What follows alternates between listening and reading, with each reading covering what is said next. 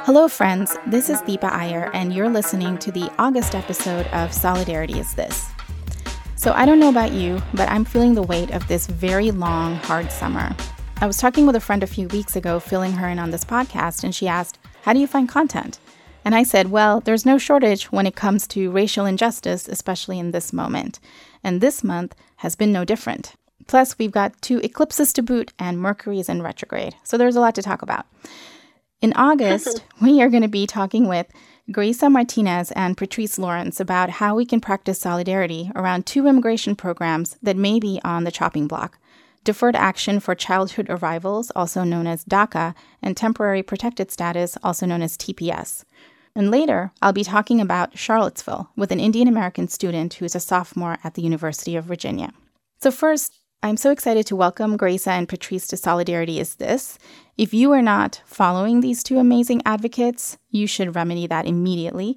Graisa Martinez is the Advocacy Director at United We Dream, and Patrice Lawrence is the Policy and Advocacy Coordinator for the UndocuBlack Network. Sisters, welcome to Solidarity Is This. So good to be on. Thanks for having us. So I want to start by asking both of you to share a little bit about yourselves, what your story is, and why you are doing the movement work that you're doing. I wanted to start with you, Graisa, because I saw you just a few days ago in Washington, D.C., leading the charge at a Defend DACA, Defend TPS rally. Here's a clip of what you said about yourself there. I am undocumented, unafraid, and unapologetic. Mi nombre es Graisa Martínez Rosas. Soy la hija de Luis y Elia Martínez. No tengo papeles. That was really powerful, Graisa. Can you share a little bit more about why you talk about your personal story and how you got into the work that you do? You know, I share my story because for so many years, I bottled it up for myself and I was ashamed.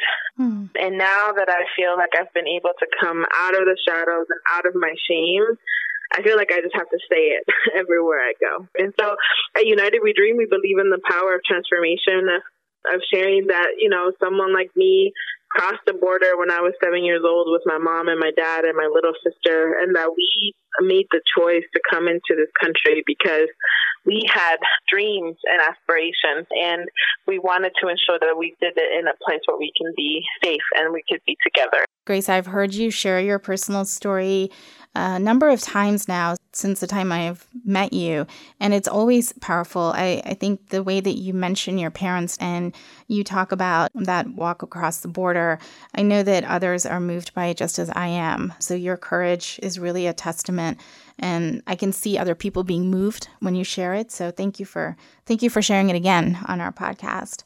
Patrice, you're with the UndocuBlack Network. Can you tell us a little bit about what motivated you to become part of this movement? Yeah, definitely. Thank you, Deepa. I'm really happy to be here. Hi, Graisa. Hey. Hey, Boo. My name is Patrice. I'm with the UndocuBlack Network, also known as Sister Pat if people follow me on Twitter. That's my name. You know, UndocuBlack has a very special place in my heart. It was one of the first places that I could go and really feel welcome and open and as if I was actually bearing my authentic, true self. Not to sound cliche, but that's exactly what it was. My story is a young woman who came here, completed a bachelor's degree, her family spending whatever they could, you know, that type of a story, and then losing status due to flaws in the system along the way. And there's just so many persons of color, so many Black people with stories like that. And UndocuBlack for me and doing this work for me is really important because we get to lift those stories up and we get to let persons know that we are here to stay, that we are here, and that we are valuable, and that this whole immigration thing is more complex than it's made to seem. Patrice, you said that the immigration system is a lot more complex than it seems. Can you talk a little bit about what you mean by that? You know, often when people talk about it or, you know, politicians and the like, we hear that people should get in line and get in the right way. And, you know, it's just painted with a broad stroke One, it takes away our humanity. Two, it takes away our right to migrate. And three, it really robs us of dignity because it becomes the reason we should let this person stay is because they contribute economically. It's because they benefit us somehow. And it's more than that, as well as the fact that there's more than one way that someone becomes undocumented. For a lot of us, it's because of visas. It's because of relationships that you had with the person who was supposed to, quote unquote, file for you, go through that actual process, which can be very, very long, very, very tedious. It's very expensive. We're looking at nowhere less than $500 just to file one piece of paperwork. And if you're looking to adjust status, you're looking at paying thousands of dollars, and it's taking several years depending on the route that you're taking to get it done. And then we had things like the 1996 laws under the Clinton administration that made things even harder for folks. So if you had any small mistake, any blemish in your record at all, then they could deny you the right to stay in this country, whether or not you were here for 2 years, 5 years, or 15. That is not okay. That's right. And that needs to be fixed, and those things need to be addressed, and those things need to be lifted up, especially since in the interim, a lot of people have to do jobs that benefit everyone, one. Two, don't necessarily allow them to live their fullest lives, to be their truest selves. Where the domestic workers, the home health aides, the people taking care of your food. So if people really sat back and thought it through, you know one of us. You've seen one of us. You've loved one of us. You've respected one of us. So then to make the conversation just basic and banal is really unfortunate. Thanks so much, Patrice. I think that you summarized so many of the complications, so many of the negative messages that people have and say about undocumented folks in that short amount of time. And you talked about, the quote, reform laws, right? I use that in quotes, air quotes, immigration, welfare in 1996. There have been many other types of enforcement policies, the detention deportation system, national security infrastructure after 9/11, and the like, that really got to a point during the Obama years where undocumented immigrants, especially youth, began to push back. And Grace, I want to hear from you about this because we played a clip about the Defend DACA, Defend TPS march that happened in D.C. on August 15th, which was the 5-year anniversary of DACA. Fighting for justice! Fighting for justice! DACA TPS! DACA TPS! And just to be clear for folks, DACA is a program that was put in place in 2012 by President Obama after tremendous grassroots pressure. It really was the movement of folks who are undocumented, undocumented youth, undocumented workers, communities coming together to place that pressure on President Obama. And DACA protects eligible immigrant youth from deportation and provides a work permit for 2 years, after which it needs to be renewed. So tell us, Grace, why on August 15th did United We Dream and many organizations around the country do a Defend DACA, Defend TPS march? Why is DACA under threat? So there's this awful guy named Ken Paxton, and he is the Attorney General of the state of Texas, which I love the state of Texas because that's my home. But there's this guy that has said publicly that if Donald Trump does not end this program that protects me and 800,000 other young people from deportation, that he will do it himself and attack it legally. And that's a problem. And it's also a problem that there are people with temporary protective status that are Black and brown people that are being threatened by this administration and said that their protections, their ability to live without fear of deportations and work will also be stripped systematically in the months to come. And so I think for United We Dream, there is a clear connection here with what happened in Charlottesville and the chants that white nationalist KKK members were chanting around immigrants, say they would not be replaced. That is speaking directly to the heart of the people in the communities that Patrice and I represent. And I think that for United We Dream, it's important to be clear about our resistance to that message and also to reclaim the joy of our community, to reclaim the fact that we can come together and dance and have drumming and like chant to our heart's content. It was such a blessing to have folks from Undocu Black, Jonathan, representing Undocu Black, sort of chanting together. And Jonathan knowing that, Jays Green. Yeah, he was amazing. He was fire. But, I think knowing that the threat to DACA and TPS is the tip of the iceberg of like Trump and Republicans' like white nationalist agenda, and we must reach this tip with joy, with song, and with action. And this particular march on August 15th was replicated in different parts of the country as well. Yeah, that was the most cool thing because you saw like there were 53 actions across 40 cities at the same time. And our members in Austin, Texas sort of took over the office of this awful guy, Ken Paxton. And they did not leave there until their message was, we will not leave until you stop your attack on DACA and young people. And, unfortunately they were arrested and there was no response from Ken Paxton. But, I think that the thing that was clear is that people like myself, people like Patrice, like my mom, we're not alone. And there are like millions of people out there willing to take action, willing to speak out and put their bodies on the line too, to be able to preserve this vision of what we all have of what America should be and what we're striving for it to be. Early September is the timeline that we're looking at when it comes to a potential decision on DACA by the Trump administration, but it's not the only program that this administration might eliminate. Also at stake is Temporary Protected Status, or TPS, as it's called, which refers to the designation a country receives from the Department of Homeland Security if that country has certain conditions like a civil war or an environmental disaster that prevent it from handling the return of its nationals. So this includes nationals from countries like El Salvador, Yemen, Haiti, and Somalia. But the administration is signaling that it is reviewing these designations of TPS as well as the program generally. So Patrice, I want to turn to you to tell us a little bit about what the real-life impact would be on people if TPS status is removed. And how many people do you all think could be affected if TPS is eliminated?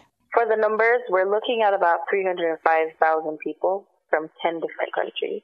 And we've seen a big push against it under the Trump administration. I'm not sure they really understand the program. And if they do, it seems as if they don't care to keep it. It really does echo the sentiments that we heard over the weekend of just folks deliberately being against anybody who is not white for no reason at all, other than he. So in terms of what this will do for folks, this will take away their work permit. It will take away their legal status to remain in the country.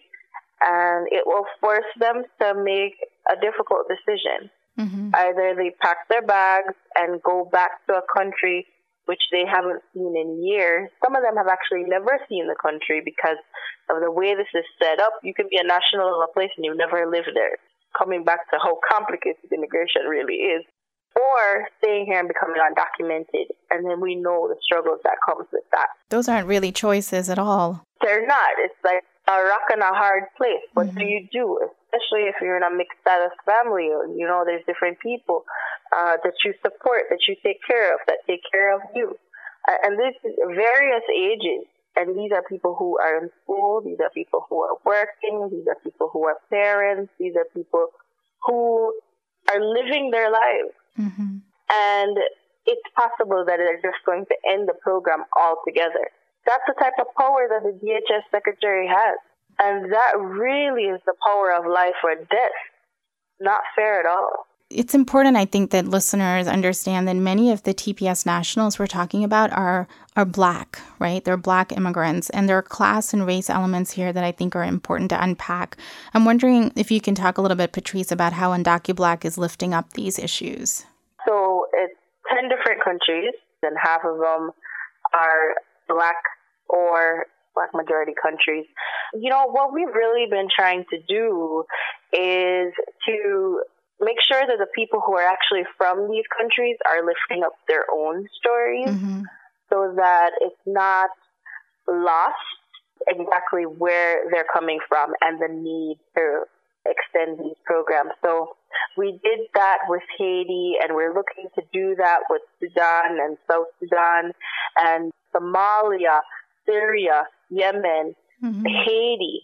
And then, of course, you've got the Central American countries like Nicaragua and Honduras, which, of course, have Afro-Latinos. You know, these people exist. And so we really feel connected to this work, and we really feel it necessary to lift up TPS because it's just a cross-section of individuals, and that's who we are. So, Graisa, oftentimes, I think when we think about the immigrant rights movement, it is portrayed, even though it is not true at all, as Patrice just reminded us, that it's a Latinx movement primarily, right? But we know, and I know that you have in your organization, individuals who are Asian American, South Asian, Southeast Asian, Muslim, Arab, from all different countries who are coming together, right? And so given that this is a podcast about solidarity practice, I wanted to ask both of you, and starting with you, Graisa, this sense of defend DACA, defend TPS, it seems like a very strategic decision, right? To bring this message together and bring the communities together.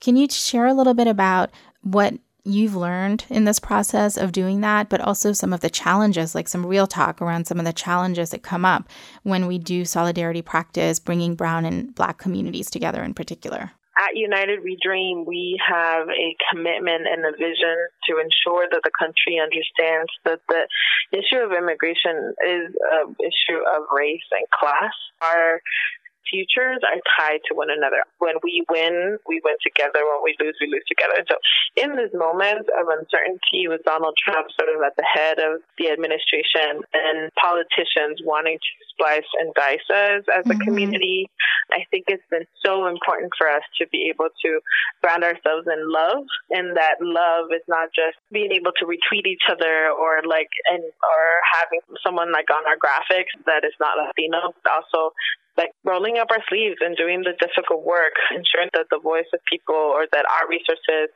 are uplifting stories that are not the traditional stories, and then knowing full well that we're in it for the long haul and that our work needs to be able to reflect that. It's been really fun, a lot of really cool conversations, and it won't ever be over. It always will be an iterative process. And so I find joy in it, and I know that United We Dream is committed to doing that and ensuring that young people in general have spaces where they can be the strategists, that they can be the masters of their own destiny on behalf of themselves and their families. So always really happy to be able to talk about that and struggle through that together. Yeah, I think struggle is the key word, right? It's not, solidarity sounds great, but it is actually a struggle, and it's a very deliberate process of, like you said, who are we lifting up? Who are we tokenizing? Who are we actually building with? And Patrice, I wanted you to weigh in on that too. What are some of the challenges that you see? What are some of the success stories that you see in bridging and doing the solidarity work on immigration in particular? It's been a really good process. It's been an interesting process. It's been a sleepless process, but it's been a very necessary process. The more people think that they are removed from this, I think more and more people are realizing that they're not. It comes even when we start to share stories with each other. So we've got stories of folks who are undocumented or have been and now have these protections of TPS or DACA. And when they tell you what it has allowed them to achieve, what it has allowed them to do, it has allowed them to, to study something that they've always wanted to. It has allowed them to work somewhere that they really feel wanted and they really feel appreciated. It has allowed them to share their voice and to help someone else. It's the same thing. And it's the same thing if you came from Mexico or if you came from Haiti. It is the same story, just different bodies. And I think it's really important to share that. And then, of course, there are the persons who don't have status. And then when you talk to them, they will tell you the dreams that they have, the hopes that they have for themselves, the hardships that they've been through. It's all similar. It's all the same. And that's why for me, doing this type of work and, being in solidarity with each other is really important because it gives you an experiential thing of understanding how close we are to each other. So I want to turn a little bit into kind of what can folks do, right? Both of you have identified the month of September and the lead up to the month of September as very, very important and something that everyone should be paying attention to. Patrice, you talked about an action that's coming up on August 26th.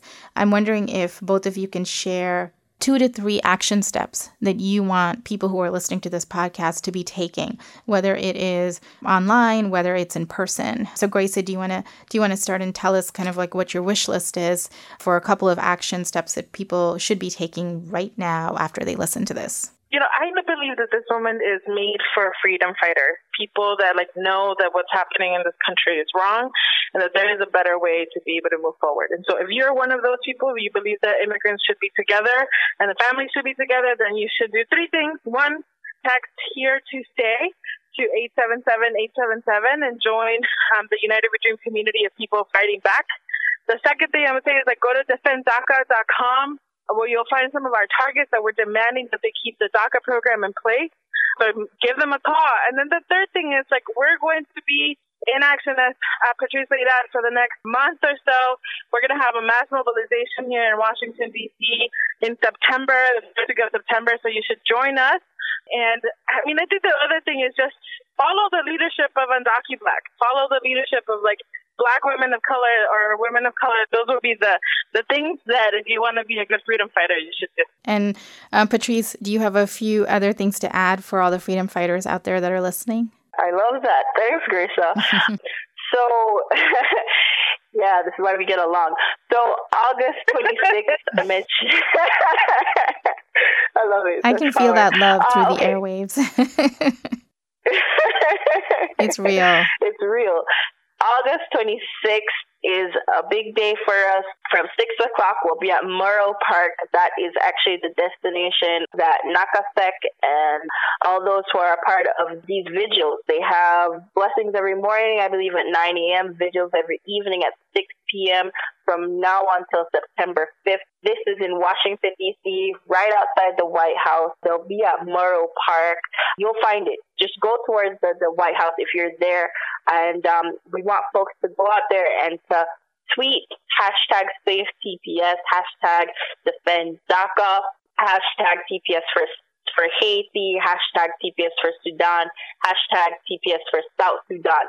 All those hashtags, but if you remember nothing else, remember SafeTPS, remember Defend DACA, and go take pictures, go take videos, go speak to people, go hold up a sign for an hour or 2, and go retweet that, go post it on Facebook, Instagram, wherever. Let's flood social media with this love. Let's flood social media with this fight so people can know more about it. That's great. And we're going to be incorporating, because you said a mouthful, so we're going to be incorporating a lot of what you said, what you both said, into the Solidarity syllabus for this month's Solidarity Is This podcast. And you can find that syllabus with information on DACA and TPS and the actions that are going to be taking place in Washington and around the country, and the actions that folks can take on their own, online, on the phone, in person. We'll have all of that available in the Solidarity syllabus, which you can access at www.solidarityis.org. That's www.solidarityis.org. So with that, I want to thank you both, Gracia and Patrice, for taking time to be on the podcast with me. I'm always, as you know, inspired and awed by the work that you both do for your communities, for all of our communities, our movements. And I know that folks who are listening will be similarly inspired. So thank you so much. Thank you, Deepa. Thanks for your leadership and your work. Thank you, Deepa. Really appreciate this.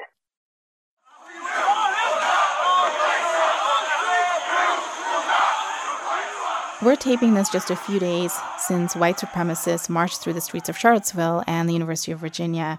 And as people all around the world know, Heather Heyer was killed by a man who had ties to white supremacist groups. He drove a car into a crowd of protesters. What has happened since then has been mind-blowing. People of color are feeling embattled and are rising in resistance around the country. We know that cities like Baltimore and Richmond have been taking down symbols of white supremacy in the form of statues and markers that pay homage to the Confederacy. And 45 has dangerously and falsely equated white supremacists and those who are on the side of justice. We're still seeing how this plays out, right? But what we do know now is that we're in a time and a moment where a lot of people are looking to discuss what happened, looking to teach, looking to resist in the wake of Charlottesville. And it is also not lost on me that when we started this podcast in June, we were actually talking about the attack that happened on a train in Portland, Oregon. And we had a conversation about white supremacy then. And 2 months later, we're talking about Charlottesville. It's also important for folks to know that the visible rise in white supremacy organizations will continue. There are marches that are planned around the country in coming weekends, including anti-Sharia marches that are planned in September. And so this is a time when we all have to be vigilant and safe, but at the same time, understand how we can use this moment to teach and resist and discuss. And over at www.solidarityis.org, we put together a list of resources that might be useful for folks who are looking for information and resources in the wake of the horrific incidents in Charlottesville. I am joined now by Vilas Annavaripu, who is a sophomore at the University of Virginia. And Vilas was on campus, actually, when these horrific incidents occurred. He's also an officer with the Indian Students Association on campus. Vilas, thanks so much for joining the podcast. Hi, Deepa. Thanks so much for having me. So you were on campus when the white supremacists marched through the city of Charlottesville and the University of Virginia, where you go to school. Can you tell me a little bit about what you observed and what you experienced? So everyone expected the white nationalist, alt-right, neo-Nazi, whatever you want to call it, rally to happen on Saturday. There was talk of the permits that they had gathered, the number of people that were going to come, but nobody really expected them to have come to our grounds the night before on Friday the 11th. Mm-hmm. They came in swarms carrying torches and marched from a field that was 5 minutes away from where I live to the lawn at my school. And I just happened to be outside with a friend driving in a car when we saw the swarm of white nationalists making their way towards the rotunda. Yeah, it must have been such a shocking image, right? I mean, for you to even see this happening. Yeah, exactly. There was a KKK rally that happened a few weeks prior, and there were 30 of them that showed up, and I was just completely taken aback to see the sheer number of people who were at this rally who just happened to come for no other reason but to intimidate students at UVA, because what else would they have been trying to promote? Mm-hmm. It was nothing more than a show of intimidation and the desire to incite violence. And to also send this message, right, around, the chants that they were giving blood and soil and Jews won't replace us. I mean, really, really kind of reflecting this very anti-immigrant. And, we were talking to Grace Martinez and Patrice Lawrence before we chatted with you, who are immigrant rights activists. And they also kind of alluded to how some of the chants and beliefs that the white supremacists had and showed really reflect this very xenophobic, anti-immigrant, anti-Black, anti-people of color sentiment. And it sounds like, you heard that kind of firsthand and saw it. It's important to remember at the same time that, like you mentioned earlier, that white supremacy and this concept of white nationalism, I suppose, isn't something that's new. It's caused the life of people like Srinivas Kuchibhotla, and other people have died as a product of this. Charlottesville's just on a bigger scale, and I hope that these people don't forget that these are national trends that are emboldened by the president that won't just subside because we take down the monuments. It's important that we do, but that's not all we have to do. Mm-hmm. And it worries me that as Charlottesville fades away in people's memories, so will all the pain that the city has endured, and also that people understand that there need to be structural changes that made in order for real progress to happen. That is a very astute comment, Vilas, and you're absolutely right. I mean, I think that it's important to realize that this particular administration has, in a way, emboldened, like you said, white supremacist movements and groups to be more visible than they've been, but they have always existed. They have always done harm, particularly to Black people in this country. And, you mentioned and referred to Srinivas Kachibhotla, and for those who might not know, who are listening, he was an Indian American engineer who was killed in Kansas in late February as he was sitting down to dinner with a friend by a man who had he expressed his anti-immigrant views and asked a lot of questions about what the immigration status of the two people that he then shot. Srinivas was murdered and his friend was severely injured. And so, yes, this is part of a continuum. And you are an officer with the Indian Students Association, right? And so I'm wondering if you can talk a little bit about, as an Indian American student at UVA, as someone who's on the executive board of the Indian Students Association, how do you think that Indian American students and South Asian students will be processing? I know folks have not all come back on campus yet, but as they do, how do you think that your organization and others will really create a space to process what happened in Charlottesville and also address white supremacy? When you think about the way in which you're going to respond, it's important that one remembers that an effective response takes into consideration the diversity of the student body here, as well as the importance of collaboration with other organizations. So one of the ideas that we're throwing around and hopefully comes into place is that we start an open dialogue with the rest of the school, not just about the events that happened in Charlottesville, but what it really means to be a minority student in America, what it means to watch on the news that white nationalists are coming to your town and telling you that you're not an American and that this is not your country. Hopefully by illuminating other people and explaining what it feels like to see that, not just in that context, but on an everyday scale. Because what frustrates me a lot about the situation is people are incredibly surprised that this sort of bigotry and racism and hatred exists. It's something that a lot of us have to deal with on a systematic and regular basis.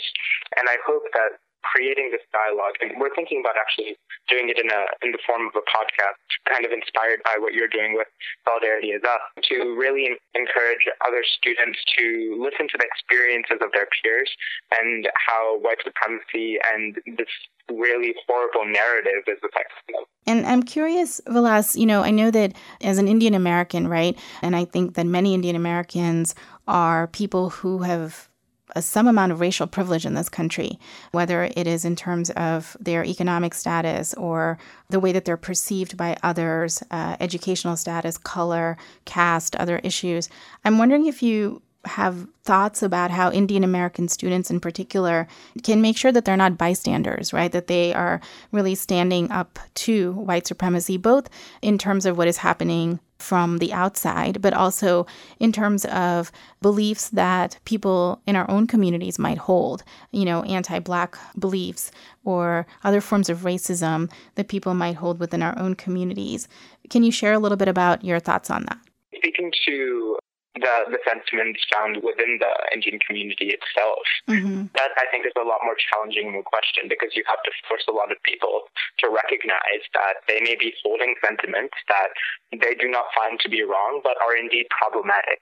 I think one of the forces that causes this is a lack of interaction, I suppose, lots of in-group, out-group mentality, where it's just amongst a group of Indian people you say the N-word because it's in a song where it gets acceptable.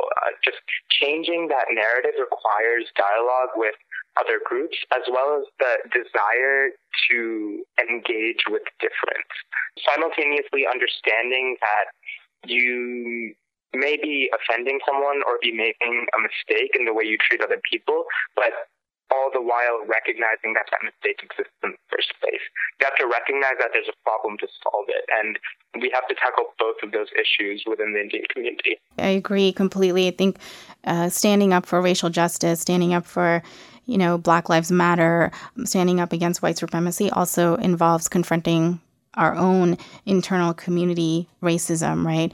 And it sounds like you all have that analysis and are ready to do that. I wanted to tell our listeners that you might be interested in an online viral campaign, #UVA Love Letters. Groups like 18 Million Rising are really taking this on and making sure that folks are sending their love and support to the students at the University of Virginia. 40% of UVA student body, according to 18 Million Rising, are actually students of color, like Vilas and the organization that he belongs to. So this is our way from our podcast to send you, Vilas, and the folks that you work with at the Indian Students Association our love and support. And I want to thank you for being on the podcast. Stay strong and stay safe, and looking forward to continuing this conversation with you. Absolutely. Thank you so much. So as we're closing out our August podcast, I want to thank Grace O. Martinez from United We Dream, Patrice Lawrence from the UndocuBlack Network, and Vilas Annavarapu, who's a sophomore at the University of Virginia and an officer with the Indian Students Association. All three, I think, really helped us flesh out what we need to be paying attention to right now, whether it is around preserving DACA, preserving temporary protected status, and also paying attention to the impact and fallout of what happened in Charlottesville. And those of you who want more information, want to dig into some of the action items that were mentioned, please take a look at the syllabus that we put together that accompanies this podcast. You will find that at solidarityis.org. That's www.solidarityis.org. And I hope that folks will continue to subscribe to this podcast. You can do that on iTunes or other platforms. And please share the podcast with your friends and family and your networks as well. And if you have ideas for topics that are really connected to solidarity practice, please reach out to me and let me know online what you'd like to hear about as well. You can find me on Twitter at DVIyer. So as we close, I want to read a quote. This is from Bell Hooks, and this is a quote on solidarity, which reads, "Solidarity is not the same as support. To experience solidarity, we must have a community of interests, shared beliefs, and goals around which to unite, to build sisterhood. Support can be occasional, it can be given and just as easily withdrawn, but solidarity requires sustained, ongoing commitment." Thank you again for joining us on our podcast, and I will speak to you all in September.